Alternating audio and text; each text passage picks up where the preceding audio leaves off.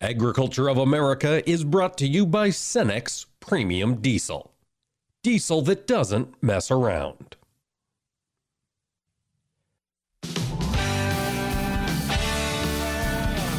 Informing America's farmers and ranchers. This is AOA, produced by the American Ag Radio Network.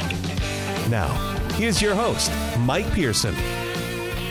Hello, folks. Thank you for tuning in to AOA to help start your week. Hard to believe it is already March 28th. We've got a lot coming up on the show today. Here in just a bit, we'll be talking with Dennis Smith of Archer Financial Services. He's on Twitter at Dennis Cattle. And Dennis was keeping a close eye on Friday's Cattle on Feed report. Those numbers are out. He'll help break them down for us in just a second. In segment 2, we're going to talk weather. John Baranick of DTN Weather will be joining us. Possibility for more severe storms as spring rolls on. John will help highlight who needs to be on the lookout for severe weather this week. In segment 3, Jacquie Holland, farm policy editor with Farm Progress, will be joining us. And Jacquie has been keeping an eye on everything that's happening in Washington, D.C. And folks, there is a lot happening in Washington, D.C. Just as farmers are getting their planters geared up, folks in D.C. are getting progress started on a number of different issues. Jacquie will share those with us in a minute. And then at the end of the show, we're going to talk with another Jacquie. This one is Jacquie Holland. She's the markets editor with Farm Futures magazine. And Farm Futures had a survey done, and they show that soybean acres might be higher than the trade is considering. This is big news since later on this week, on the 31st, we will get the prospective plantings report from the USDA. Before we jump into all of that, though, I promised we would talk cattle. Joining us to do that is Dennis Smith of Archer Financial Services. And Dennis, heading into Friday's Cattle on Feed report, the trade was expecting a total cattle number of 101.1%. Where did we end up on Friday? Well, the market saw the on-feed numbers at 101, but the placement's larger than expected at 109%. But on the other side of the coin, the marketings were higher than expected at 105%. So that could be a record high marketing number for February. I'm not entirely sure of that, but it is a very large number. And that placements number was very, very large indeed. Dennis, was this more cattle coming off of wheat pastures? Producers are making the decision to harvest that wheat rather than graze it? Oh yeah, well it's a decision to prevent it from dying completely because there's no moisture, and that is forcing the cattle off of wheat and into the feed yards, and so that's definitely what's been occurring. Physically, it's impossible to continue to place large numbers of cattle with a smaller calf crop, so this is not expected to continue. And in fact, Mike, I'm hearing that March placements are down from a year ago level. Okay. Dennis, where does that take the market from here? We've got live cattle down a little bit here on the day. This report was slightly bearish, would be my guess. Well, from here at this moment forward, Mike, I am bullish the cattle market simply because, in my opinion, you're looking at the largest numbers that we will have for the foreseeable future. In other words, in my opinion, placements will not continue to be as strong as they were or as large as they have been. And with the marketing pace very current, keeping this market in current status, that should continue. Demand for beef is outstanding. Exports are ripping. And again, the placements are not going to stay elevated as they have been. So as a futures market, which is what we're talking about here, in my opinion, this market does not trend lower. It bottoms out and moves higher. Well, that would be good news for a lot of beef producers out there. Dennis, one of the concerns I hear from the field is that high prices elsewhere, notably fuel, are going to cause consumers to pull back their purchases. Are we seeing a step back in beef demand yet? What are box beef values doing? Oh, I don't think we're anywhere close to that situation developing. We have inflation, no doubt, but it's food price inflation. But Mike, my sources tell me the consumer is still flush with funds and with COVID money and with savings on the backside of the pandemic. Everybody's working. Unemployment's at a 50-year low. In my opinion, we are way ahead of the situation as far as prices rationing supplies. We're not anywhere as close to that, in my opinion. So looking out to the summer months here in fat cattle, current futures trade 136, 137. Dennis, do you think we're going to see cash trade higher than that as we get closer to summer? I do. I think the cash market moves higher. Processing margins are very profitable right now. Wholesale beef, Mike, is pulled back. We're about at a 52-week low. The users have an opportunity to book beef here at an extremely attractive price level and feature that for the summer features. Margins are highly profitable. They can pay higher money for cattle and still make money processing. In fact, they can pay a lot higher money for cattle and make money processing. And so, yeah, I'm very optimistic on both the supply front and the demand front. Let's turn the focus over to the hog market, Dennis. That has been on fire since last summer. Current summer contracts, lean hogs well north of 120. Hogs and pigs report out on Wednesday, I believe, this week. What do you expect to see? Well, you look at the trade estimates, and I'm pretty amazed. They're looking at a 99% all hog and pig, kept for breeding down 1%, and a kept for market down 1%. But I asked Mike, year-to-date hog slaughter is down 7% from a year ago.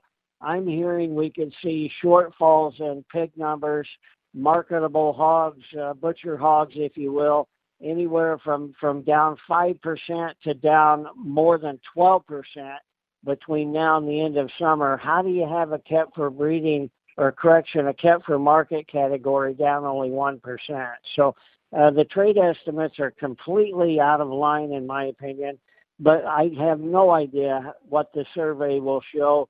I do believe that the hog numbers are way short, anywhere from 5% to as much as 10% short of a year ago.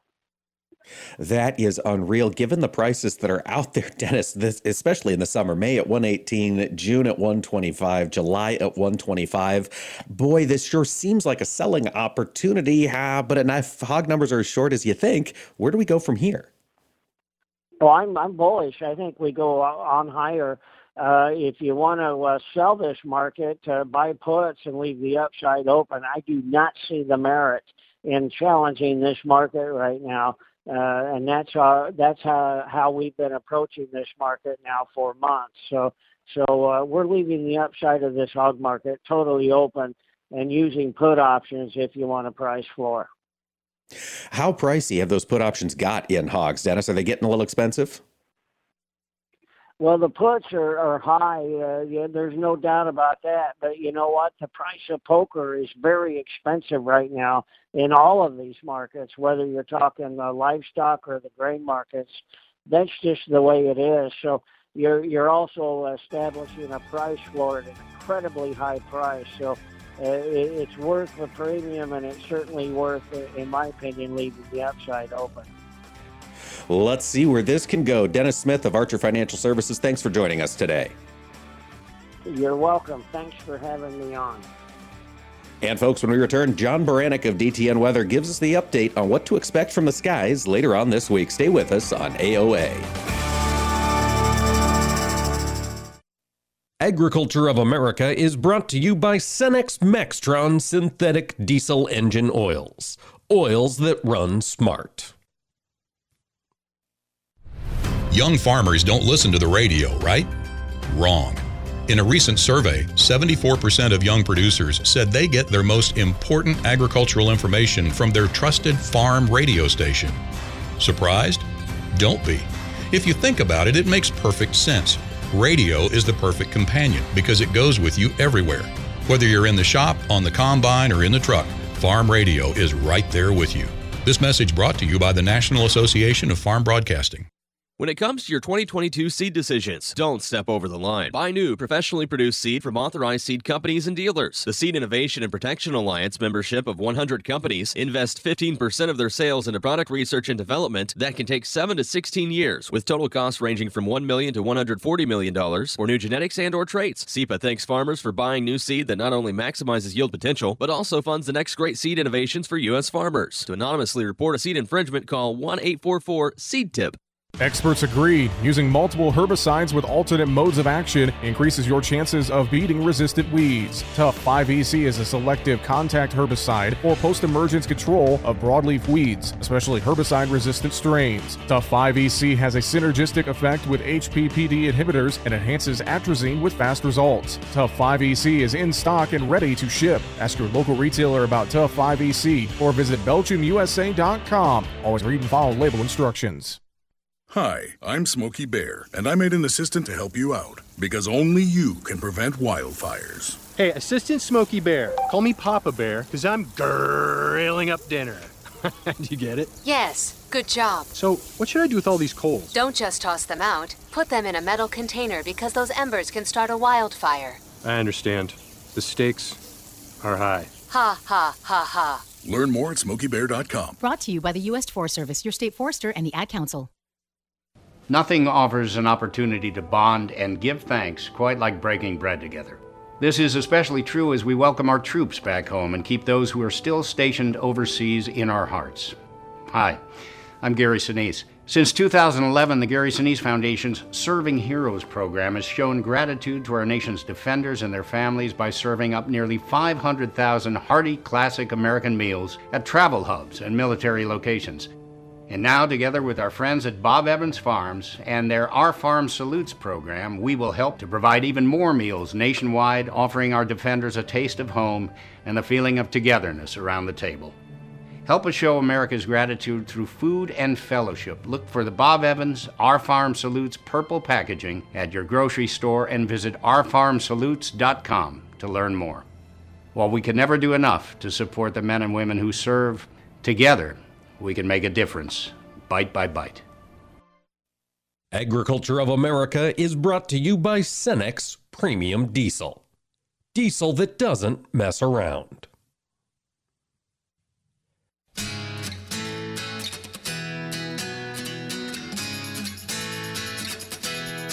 Keeping farmers and ranchers informed. AOA. Now back to Mike Pearson. Thanks for joining us today for AOA, ladies and gentlemen. Of course, we are gearing up for spring across the country. Planters are rolling down in the far south parts of Texas, the Big Bend area. Saw some corn getting in the ground here a week, 10 days ago, and those folks are moving north. But of course, if we're going to get in the field, we've got to have conducive weather for it. To bring us up to speed on what to expect, John Baranick of DTN Weather joins me now. John, thanks for taking the time to talk with us. Thanks for having me on, Mike. I appreciate that. Let's look out to this week ahead. John, who's going to be getting some moisture? Looks like just about everybody is going to get at least a little bit of something here. We've got a pretty big system here moving into the west. We've already had some pretty moderate to heavy amounts in the Central Valley of California. It's going to spread throughout the west here throughout the day. Tomorrow we're going to see that move out into the plains, and kind of going to be in two little pieces here, but for the most part, we're going to see precipitation just about everywhere. And that's going to be through the end of the week, too. I think the biggest, where we're going to see the most moderate to heavy amounts, really from the southeastern plains, so eastern Oklahoma and Texas, up into the Great Lakes and points eastward, are going to have the best chances for anything heavy. Otherwise, we're looking at more light to moderate amounts everywhere else. And that includes the hard red winter wheat areas in the southwestern plains. They saw some pretty decent precipitation last week. This week, they won't see as much at all. I think we'll see mostly amounts under a quarter of an inch for them. And then we'll get some mixed precipitation on the northern end of it, too. Some ice and some snow, but nothing overly dramatic. All right. And for those folks down in the southern plains, you expect this potential quarter inch to come as rainfall, right? This is not a freeze warning event. Well, it might be a mix of rain and snow in some spots. Overall, the system isn't that cold. We got some pretty decent cold temperatures here across the Midwest over the weekend, but What's following behind this next system coming up isn't as cold. So really not a whole lot in terms of snowfall potential. With that quarter inch, I think most of it will fall as rain, but it could come with a mix of some snow in there too. Well, let's talk a little bit farther out. You mentioned the system's moving through the west now. It's going to break into the plains tomorrow, be a couple different pieces. As you look at Wednesday and on into Thursday, John, does this develop severe weather risks as it moves east? It absolutely does, yes, especially across the southern half of the country. So if you were to take basically from Oklahoma, Texas, kind of eastward, those areas have the best chances of having the greatest potential for severe weather. But we could see it all the way up into the Midwest, even up as far north as Chicago and into potentially into lower Michigan as well, with some of it, just depending on the timing and everything, how everything comes together. But yeah, really south of the Ohio River and from Oklahoma and Texas southward, I think it's got the best chance for it. And there's really good chances for it too. I mean, we're in that time of year. These spring storm systems really have the potential for it, and it looks like we'll have a pretty good shot. Well, let's look out a little bit longer term, John, as these patterns shift, as you watch the large macro scale events that drive weather. Are we in the midst of any changing patterns right now, or do you anticipate this potential string of just storms moving through weekly to continue? We will for a little while here. We've got nothing really in the way. Usually what we look for is big ridges of high pressure, just kind of putting a block in the pattern like a stone in a river.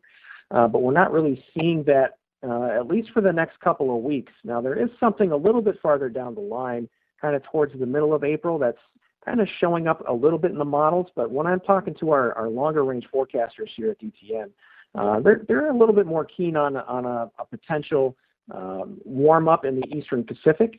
And really what that does is typically give us here in Central North America a nice cold shot. So I think we have at least a chance for it here in the middle of the month of seeing a bigger cold shot. And what they have said, though, is that it would be relatively brief as it moves through. So we got some colder temperatures moving through, some occasional systems moving through. That block here in the Eastern Pacific will lead to a cool down and probably some drier conditions for about a week. And then we get back into our warm-up phase, I think, for the later half of April and going into May, where we start to turn on the heat a little bit. All right, John, what is the situation with La Nina down there in the Southern Pacific? It continues. It's been very stagnant and persistent for the last probably 6 to 8 weeks. We haven't seen a whole lot of change in it in terms of surface temperatures, at least. What we have seen is the strengthening in the wind. So really, La Nina is kind of two different things, but the main part of it is actually the winds along the equator. And when they're stronger than normal, that's when La Nina conditions occur. And that's what we have seen over the last few weeks here. So we could be seeing an increase, actually, a strengthening in the La Nina at the surface and the surface temperatures for the next few weeks here before we start to gradually move towards a neutral state. Now, I'll mention the American model has been very persistent of keeping La Nina all the way through summer and going into fall. And the other models that have been kind of neglecting that have been kind of changing their ways a little bit and trending a little bit more towards that GFS or American model solution. And we're kind of, looking at potentially this La Nina situation lingering all the way through summer, which would not be good for American farmers, that's for sure. Well, let's expand on that then. This is a risk we should be discussing. John, where does the risk first develop if La Nina were to stick around? Well, really what we see during La Ninas, and we saw it last year for sure, is a nice big heat ridge across the Rockies and into the plains, and that keeps everything hot and dry out there. Sometimes that lingers out into the eastern Midwest as well. So, we've already had risks kind of showing up in the long-range forecast for a hot and dry summer. La Nina would basically just put a nice big fat stamp on that and say, yep, that's going to happen. I'm significantly concerned about that and the trends we're seeing in some of those other models towards that La Nina condition. However, what I will say is that even if it is a La Nina, it's not a very strong one. So there could be breaks in it at times where we end up with decent conditions across portions of the country here at times, and that might save us from a complete disaster during the summertime and into the fall. But the risks are growing as we keep continuing through the spring here. John, how late can La Nina be strengthening or still in effect to create these troubles? I guess, what are the deadlines we should be watching for the strength of La Nina as it pertains to the summer growing season? Can we make it through April or May? When does it become a concern? Really, I mean, it's a concern as long as it's around. So I guess the answer to your question is, as long as it's around, it's going to cause us issues. I mean, it's already had drastic consequences for the Southern Plains and the intense drought that has developed there over the wintertime. As we move on, that's probably only going to continue to be worse. Events like we saw last week that kind of put a dent in it were nice, but they didn't eliminate it. And, you could still see those occasional events, but on the whole there, I wouldn't say anything is going to change in that regard. All right, it sets the bias up for dryness. John, let's look south of the equator here down to Brazil. Of course, that second crop, safrinha, is growing. Is their rainy season continuing as expected? Actually, it's not so bad. And typically under La Nina conditions, it's pretty decent here for about the next couple of weeks, and then it shuts down pretty early. I'm not seeing that so much in the models anymore. I used to see that a few weeks ago. They were showing up with dryness concerns popping up basically mid-April, when typically it ends about early May. And, I haven't seen so much of that dryness showing up anymore. So, they've had some decent rainfall there for much of Brazil over the course of this month. And, if they continue to have that for the next few weeks and they see a normal end to their rainy season, they should end up with a decent corn crop. Okay, we'll continue to watch that. John, are there any other weather issues around the world we should be keeping an eye on? The situation in Ukraine and Russia is always something we should probably keep an eye on, and especially since we don't know exactly what's going to go on with what they're going to see with harvesting wheat and everything. I think that we're going to have to keep our eye on that. Looks like they're in a good spot right now, but they'll have some troubles coming up later this spring and summer. The weather is always changing. John Baranick of DTN, thanks for dropping in and telling us how it could change this week. We appreciate it. Thank you very much, Mike. And folks, stick around. Jacqui Fatka of Farm Progress will be joining us when we return to talk about the policy changes happening in Washington, D.C. Stay with us on AOA. Agriculture of America is brought to you by Cenex Premium Diesel. Diesel that doesn't mess around. How many acres are you keeping an eye on? Another pair of eyes could be very helpful in protecting your ROI, especially ones that are highly trained. And that's what you'll get with an FS Crop Specialist. They can spot issues you might not even know you have using the latest technology, including thermal, drone, and NDVI imaging. Then they can get an early treatment plan started. Contact your local FS Crop Specialist to learn more about our crop scouting services. It's one more way FS is bringing you what's next. Mike Rowe here with a gentle reminder that civilization is held together by pipes, wires, and cables. It's true. There are over 5 million miles of gas lines, power lines, fiber optic lines, water lines, and sewer lines, all buried beneath your feet. And every 60 seconds, somebody digs into one. Look, if you're thinking about digging around, do yourself a favor and call 811 first just to find out what's down there. Trust me, you don't want to find out the hard way. Call or click 811 before you dig and visit safeexcavator.com for more info. You're listening to AOA for the American Ag Network. I'm Jesse Allen reporting. Well, it's a risk-off day across the commodities and Wall Street. Crude oil leading the way lower amid concerns about rising COVID lockdowns in China, even as the war rages on in Ukraine. Crude oil prices over 6% lower, down $8.82 a barrel, $105.08. We saw export sales of soybeans to China this morning, 4.9 million bushels of current year beans, as well as a 5 million bushel sale of U.S. corn to unknown destinations, with 3 million of that for the current year and the remaining 2 million for the 22-23 marketing year. That gets going September 1st.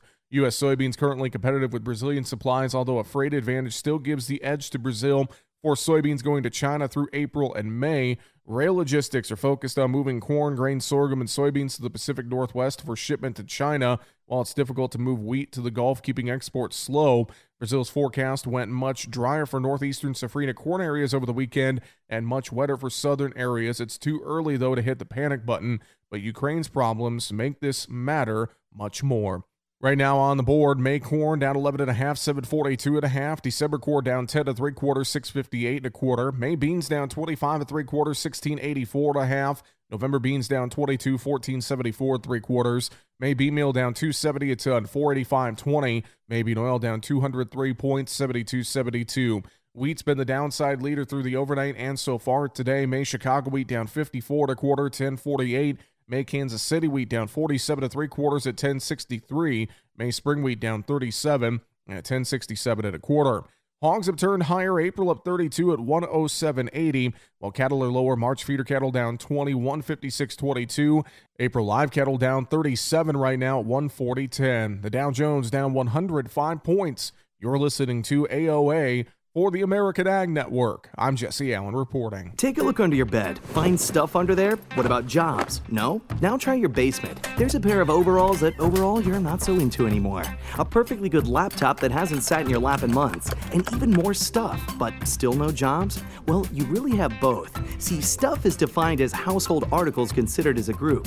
Sometimes this stuff is no longer needed. Wait, no longer needed? That can't be right. Because remember those jobs you were looking for? Those are really needed. And they're the stuff inside your stuff, even inside that winter coat that moved with you to Phoenix. Our job is to unlock those jobs, and it starts when you donate your stuff to your local Goodwill. Here's how we do it. When you donate to Goodwill, we sell your stuff to provide job training for people right here in your community. So just by teaming up with Goodwill, you help create jobs. And isn't that worth parting with the leftover keytar from your 80s cover band? Goodwill. Donate stuff, create jobs. Find your nearest donation center at goodwill.org. A message from Goodwill and the Ad Council. Agriculture of America is brought to you by Cenex Premium Diesel. Diesel that doesn't mess around.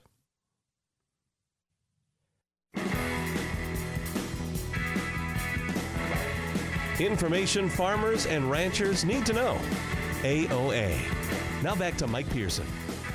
Well, thanks for joining us. Over the past several weeks, action has been happening in Washington, D.C., and Jacqui Fatka, the policy editor for Farm Progress, joins us today to bring us up to speed. Jacqui, trade issues are back in the headlines. Are there trade discussions going on in Washington, D.C. right now? So, everybody in the ag sector is really wanting some big news, but actually we've gotten a few little wins. And so I guess we'll take some little wins. Last week, we've got some word from the U.S. Trade Representative's office that the biggest one for ag is an issue on the Japan beef. And basically what happened there, when we pulled out of the Trans-Pacific Partnership, TPP, we basically put ourselves at a disadvantage. So when Trump was around, he was able to lower the tariffs on beef and do that in a side agreement, essentially, that would put us at a level playing field of what we would have been had we stayed in TPP, which is now called CPTPP. Lots of letters, mouthful. But this agreement is something that we knew that we were going to be needing for the last year, because basically we trigger a higher tariff when we have a certain level of trade. And so, U.S. producers are selling a lot of beef to Japan. In 2021, we set a new record value at basically they've created a system that hopefully should allow continued U.S. beef to trade at a level of what some of those other TPP countries. So with Japan, a big market for our beef, great news there. Another thing on the trade front, obviously we know that the 232 tariffs have been around a while. That's with the steel tariffs, and those were with different countries. So last week we were able to put together a deal with the UK to lower some of those retaliatory tariffs worth $500 million. And, for the US, that's good news for corn. That's good news for our distillers.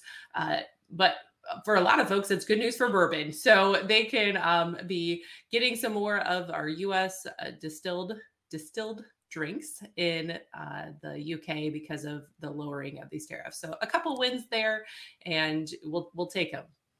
Absolutely. I mean, if we're shipping corn outside this country, it's great, whether it's in the belly of an animal or in a fine bottle of bourbon. Jackie, you mentioned the U.S. Trade Rep's office made this announcement. Of course, we have not seen a lot of progress on nominations, particularly key ag nominations in D.C. Do we have any new names being floated for the chief ag negotiator role under that U.S. Trade Rep's office yet? No, and we're not hearing anything. Here in the last couple of weeks, we've had somebody, Elaine Trevino was a California who had worked for the Almond Alliance, and she was nominated last fall and just never went anywhere. And then here in the last couple of weeks, we'd actually heard that she's going to be transitioned over to a White House position that did not require the nomination to be approved by Congress, by Senate. And so now we're back to square one. And really, unfortunately, that actually could drag on even longer. I mean, we're 1/3 of the way into the current Biden administration. And so you figure you've got to nominate someone, you've got several months before that would be vetted, and then you've got to have it confirmed. And so, we very well could be well into the end of this year or even the start into next year before we actually had somebody nominated, approved, and in the position. But it seems like the USTR's office is still working on behalf of agriculture. Jackie, what does the trade rep, the ag negotiator, do? What do they bring to the table that we don't have currently? Just additional knowledge of the subject? I'd heard in a hearing a couple of weeks ago, somebody made a really good point. A lot of these issues are political discussions amongst another political person. And so by having that weight of being somebody who is confirmed and not just, there is a lot of really great career folks, but sometimes you need to have that person that'll go to bat. Greg Dowd, actually, when I heard that Trevino was not going to be taking the position, I sent him an email and he said, I probably shouldn't comment on this. But, there is a lot that goes into being able to really just have that weight behind your push, right? So really having somebody to go to bat for you. And when it comes to ag, we've got a lot of issues, whether they're tariff issues, a lot of non-tariff barriers that are being thrown up. And so having someone who's really familiar with that, understands that, and can do some of those really hard push from a political standpoint is really necessary. And so, we're just going to have to keep waiting on that. I mean, there is some great people that are career folks at USDA as well as USTR who understand ag, but it is unfortunate that we don't have somebody to really champion some of those issues. Well, one issue that has been championed by several folks in Congress over the past several months is the Ocean Shipping Reform Act. Jackie, we've been talking about this quite a bit. We had Aubrey Betancourt of the Almond Alliance, new president of the Almond Alliance, on the show on Friday. She mentioned just how important this could be to get signed specifically for those specialty crops that rely on container shipping. Bring us up to speed. Where does the Ocean Shipping Reform Act sit right now in D.C.? So it passed in the House really easily before the end of the year, 363 to 47 in the House before the end of 2021. The Senate, they had introduced a similar bill, and it actually, the Senate's version passed out of committee. So this would need to come up for a vote on the Senate floor, and then it would need to be conferenced because there are some differences in the Senate version versus the House version. But it sounds like Senate Majority Leader Schumer is very supportive of bringing it up for a vote on the floor. That's part of the issues with actually getting floor time, but there does seem to be a strong sense of support for bringing this up for a vote and then being able to get it across the finish line. And there's a couple different vehicles that they could try to do that, whether that's a standalone. There's also reauthorization of Coast Guard authority, so that's an option. Representative Dusty Johnson, great advocate for agriculture from South Dakota. He's one of the co-sponsors of this bill. And last week when he was speaking about this bill particularly, he really seemed very positive that they could get this across the finish line. And again, a great bipartisan bill, very, very widespread bipartisan support, introduced with both members, both sides, bicameral. And so they're really hoping to get this across the finish line. And at the end of the day, the biggest thing for this is trying to have some reciprocal action. We can't have as many boats going back to, say, China empty. And so this is giving some, that's one component of this is trying to help hold those carriers, those foreign flag ocean carriers accountable. And they just can't, if you're going to ship here, if you're going to send your stuff here, then you've also got to take our stuff from here, and helping along those lines of really, there's some other things, but I think that's really the biggest thing. It's just trying to help bring some reciprocal actions from these foreign ocean carriers.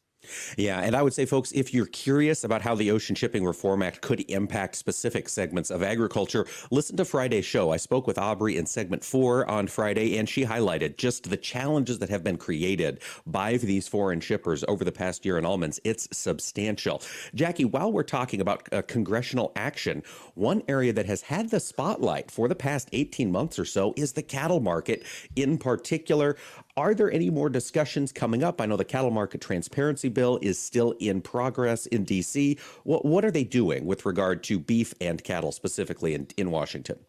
So, one thing a couple of weeks ago, they did include in the final appropriations that's going to finish us out for the year, that they will create a cattle contract library pilot program. And so that pilot program, I mentioned Representative Johnson. He's actually one of the authors of the cattle contract library House bill. And so he's encouraging that as USDA puts together that pilot program, that they would base it off of the very widespread support from the cattle contract, how they had their legislation written. So that's one thing. On the House ag side, again, obviously we've had a lot of hearings over the last couple of years, but really the last 18 months, you mentioned 18 months. And as we've seen coming out of COVID and some of the situations within the cattle sector, the House Ag has actually announced that they're going to do another hearing here at the end of April to really kind of continue that discussion of where things should be. We don't always see big, huge, flashy headlines come out of hearings, but it is a good opportunity to get some more intel on what's working, what's not, and help kind of lay that groundwork for how we could maybe change things going forward. If this is a pilot program, I would imagine they're going to be making some suggestions on what they should do and should not do, maybe within that hearing as well. Okay, one of the areas that USDA has been fairly responsive on to the complaints coming from producers is on the lack of processing capacity. Jackie, I understand there's some new money out there for meat processors. Can you give us the rundown?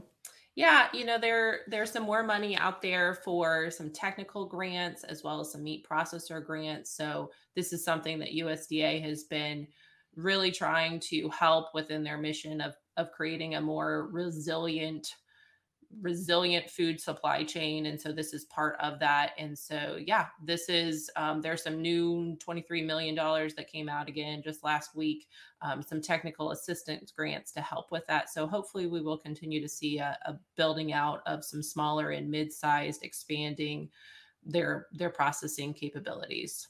Any word from the EPA on when those RVO requirements might be finalized for the coming year and the past 2 years? Oh, no, and I'm not holding my breath. I mean, we could, I think they are working on it. They've got a fine line that they're trying to walk. But I think we could see probably a couple of weeks, maybe even a couple of months before we see that. Obviously, with the Russia situation, a lot of folks are looking to ethanol to have expanded use, but whether that actually comes from EPA down or whether that's some market driven, that's something that we'll be watching. Folks, that's Jacqui Fatka, policy editor at Farm Progress. Jackie, thanks for joining us. Always great to talk with you. When AOA returns, we'll take a look at some acreage estimates coming from Farm Futures. Stay with us here on AOA. Agriculture of America is brought to you by Cenex Maxtron synthetic diesel engine oils. Oils that run smart. What do Mick Jagger, Barbara Walters, and Star Jones all have in common? They've all suffered from something called heart valve disease. Heart valve disease affects 11 million Americans, and if left untreated, can lead to death.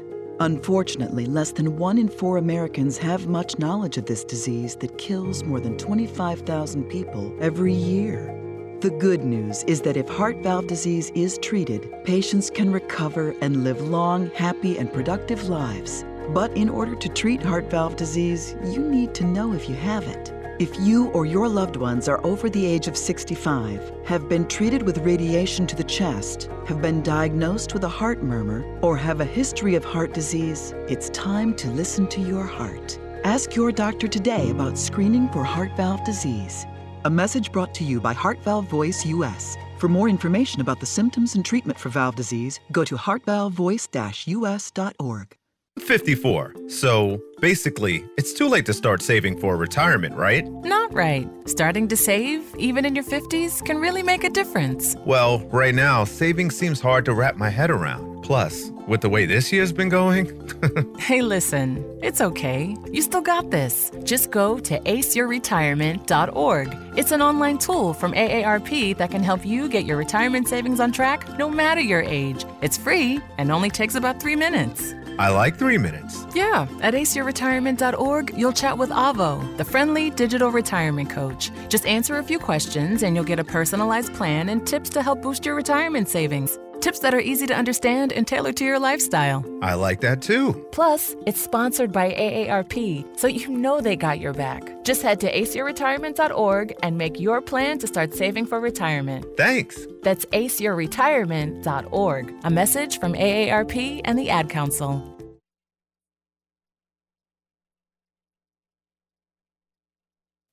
Get it, slip it, cuff it, check it. Talk to doctor now and share it. I get it, slip it, cuff it, check it twice a day. I get it, slip it, cuff it, check it in the morning and before dinner. I get it, slip it, cuff it, check it, and share it with my doctor. Nearly 1 in 2 U.S. adults have high blood pressure. That's why it's important to self-monitor your blood pressure in 4 easy-to-remember steps. It starts with a monitor. Now that I know my blood pressure numbers, I talked with my doctor. We're getting those numbers down. Get it, slip it, cuff it, check it. Talk to doctor now and share it. Be next to talk to your doctor about your blood pressure numbers. Get down with your blood pressure. Self-monitoring is power. Learn more at manageyourbp.org. Brought to you by the Ad Council, the American Heart Association, and the American Medical Association. In partnership with the Office of Minority Health and Health Resources and Services Administration. Experts agree using multiple herbicides with alternate modes of action increases your chances of beating resistant weeds. Tough 5EC is a selective contact herbicide for post-emergence control of broadleaf weeds, especially herbicide-resistant strains. Tough 5EC has a synergistic effect with HPPD inhibitors and enhances atrazine with fast results. Tough 5EC is in stock and ready to ship. Ask your local retailer about Tough 5EC or visit BelgiumUSA.com. Always read and follow label instructions. Soil, the final frontier. These are the voyages of the Soil Ship Enterprise to explore soil life, to boldly grow where cover crops have never grown before. Farmer's Log, soil date 31655.4. We've come across some strange but incredibly helpful life forms. We didn't have to travel far to find them, but these organisms have proven invaluable on our trip through the solar system. They help feed us by nourishing and protecting our crops. They've built our soil structure to make it more resilient to the harsh weather we encounter. Our sensors indicate they're even helping us store carbon that plants take out of the atmosphere and put it back into the soil. Guess you can say our living and life-giving soil is the best thing to cling on to. Sorry. That's soil fleet humor. Visit your local USDA Natural Resources Conservation Service office today and learn more about the basics and benefits of soil health. This message brought to you by USDA and this radio station. Join us every Tuesday for Around the Table, brought to you by CHS, as we examine how the modern cooperative system solves today's biggest challenges. We'll be talking to CHS experts and farmers and ranchers just like you. And we'll learn how cooperatives apply innovation and technology to help co-op owners get more value every day. Join us Around the Table every Tuesday or visit cooperativeownership.com to learn more.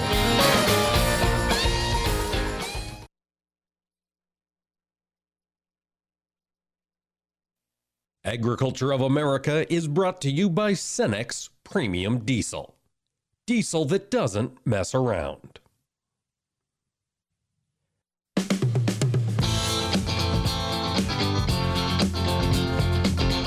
Keeping America's farmers and ranchers informed on AOA. Now back to Mike Pearson. Welcome back, ladies and gentlemen. We are gearing up this week on Thursday for the March 31st prospective plantings release date from the USDA. On Thursday, they will also be dropping the quarterly grain stocks report for the first quarter of 2022. No doubt both of these things are being watched closely by the market. And market analysts are gearing up for their expectations of this report. Looking at this prospective plantings, it is a tough call to make given the profitability in the various segments of agriculture.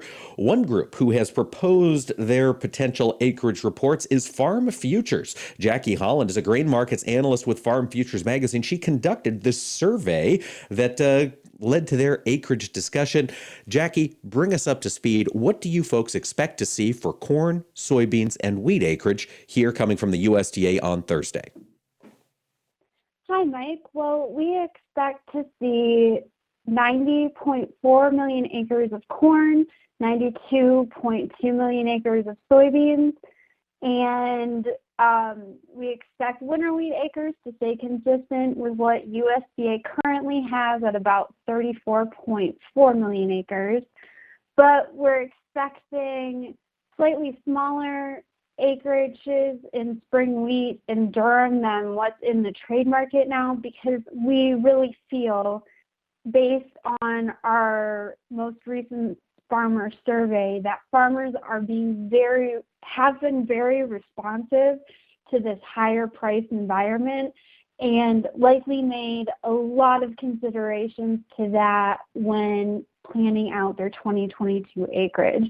That's why we're forecasting more soybean acreage in 2022 than corn acreage, just because those high production costs for corn just really kind of eroded producer sentiment for corn acres in some of those fringe areas that are outside the key corn belt area. Yeah, I hear that a lot, folks, in the Dakotas, in Kentucky, in places where, corn really looks attractive this year, or I should say competing crops have very attractive outlook. Jacquie, 92 million acres beans, I believe you guys are at the high end of estimates for that bean acreage number. How confident are you in this survey data? I know it was performed twice, wasn't it? Yes, and we had very similar responses on both surveys. Initially, I was very surprised that our soybean acreage continued to remain that high.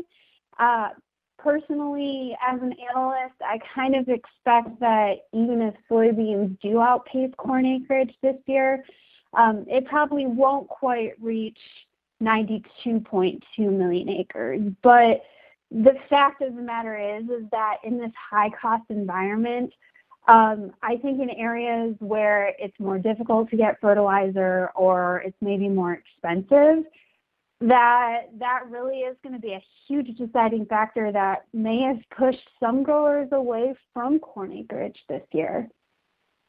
That makes sense, that it was just such a rocket rise in the price of fertilizer coming out of the fall season that, some folks may just be twiddling their thumbs, I should say, or thinking about this in a little more detail.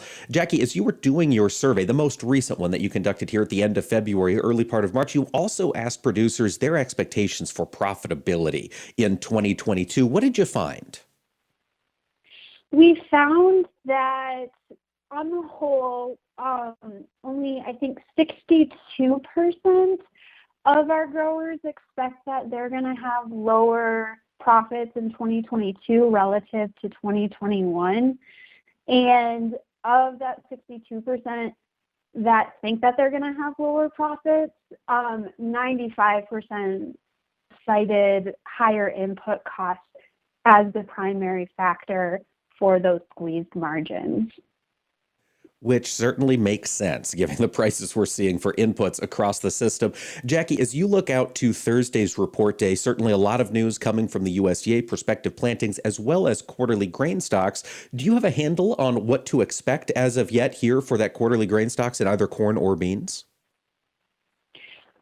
For corn or beans, based on where the pre-report trade estimates are, it looks like we're probably going to end on the higher side of corn volumes, which points to lower usage. And that's not surprising because the December 1 to March 1 period that USDA is measuring in this report, it's not peak export season, and we have seen the cattle herd shrink during that time. So that wouldn't be surprising. I think I kind of have more bullish hopes for the soybean complex. I think soybean usage is going to be a key factor to watch in this report. Not only is it going to indicate strong domestic demand, but it'll also kind of signal what type of availability we have for a potential late export season push due to the tight South American supply condition right now. That makes sense. You mentioned that strong domestic demand for soybeans. Do you anticipate crushers running hot here, at least into the first part of summer? Yes, I do. I think that while we're seeing some increased export interest, I think until we start to see those loading volumes pick up, I think until then, I think that crushers are going to take advantage of the available supplies and the lack of international competition. That makes sense. Buy when they can, I suppose, is the moral of that story. And on the export front, Jackie, when do you think we'll start to see shipments actually increase down at the Gulf? For corn or soybeans, Mike? Well, I was thinking on the soybean side, but Jackie, unfortunately, we are coming to the end of our conversation. We will have to pick this back up after these reports come out on Thursday. Folks, we've been talking to Jacquie Holland. She's the grains analyst with Farm Futures Magazine. Jackie, thanks for joining us. Thank you for having me, Mike. And folks, tune in to AOA tomorrow. We'll be discussing more of the issues that are impacting agriculture. We look forward to you joining us right here. Thanks for tuning in, folks. Have a great day.